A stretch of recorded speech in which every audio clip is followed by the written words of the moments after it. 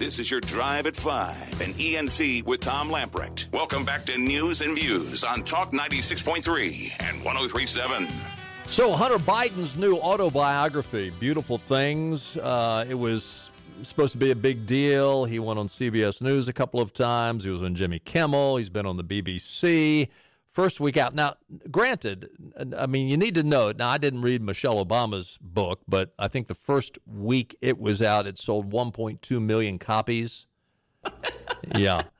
This Hunter Biden book, 10,668 copies. The book, The Calcium Connection, the little-known enzyme at the root of your cellular health, beat Hunter Biden's book. That's how bad it was. Hunter Biden's autobiography. Yeah. Yeah. Well, I'm sure.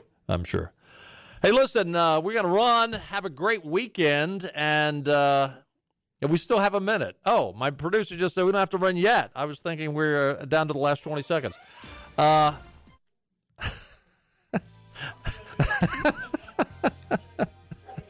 It's Friday. What can we say? The weekend's coming, and we can't wait till it's over. By the way, closing things out, CNN, since Joe Biden was inaugurated, their ratings have been cut in half, literally.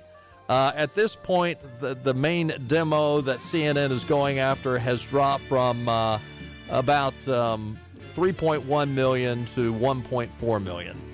Just since Joe Biden has been inaugurated. What's interesting about this is Don Lemon doesn't care. He said the important thing is we got Donald Trump out of office. He doesn't really care about the ratings, which really tells you that that Project Veritas video was correct. They just want to make sure their political agenda is carried out. Have a great weekend, everybody. We'll see you on Monday. All right.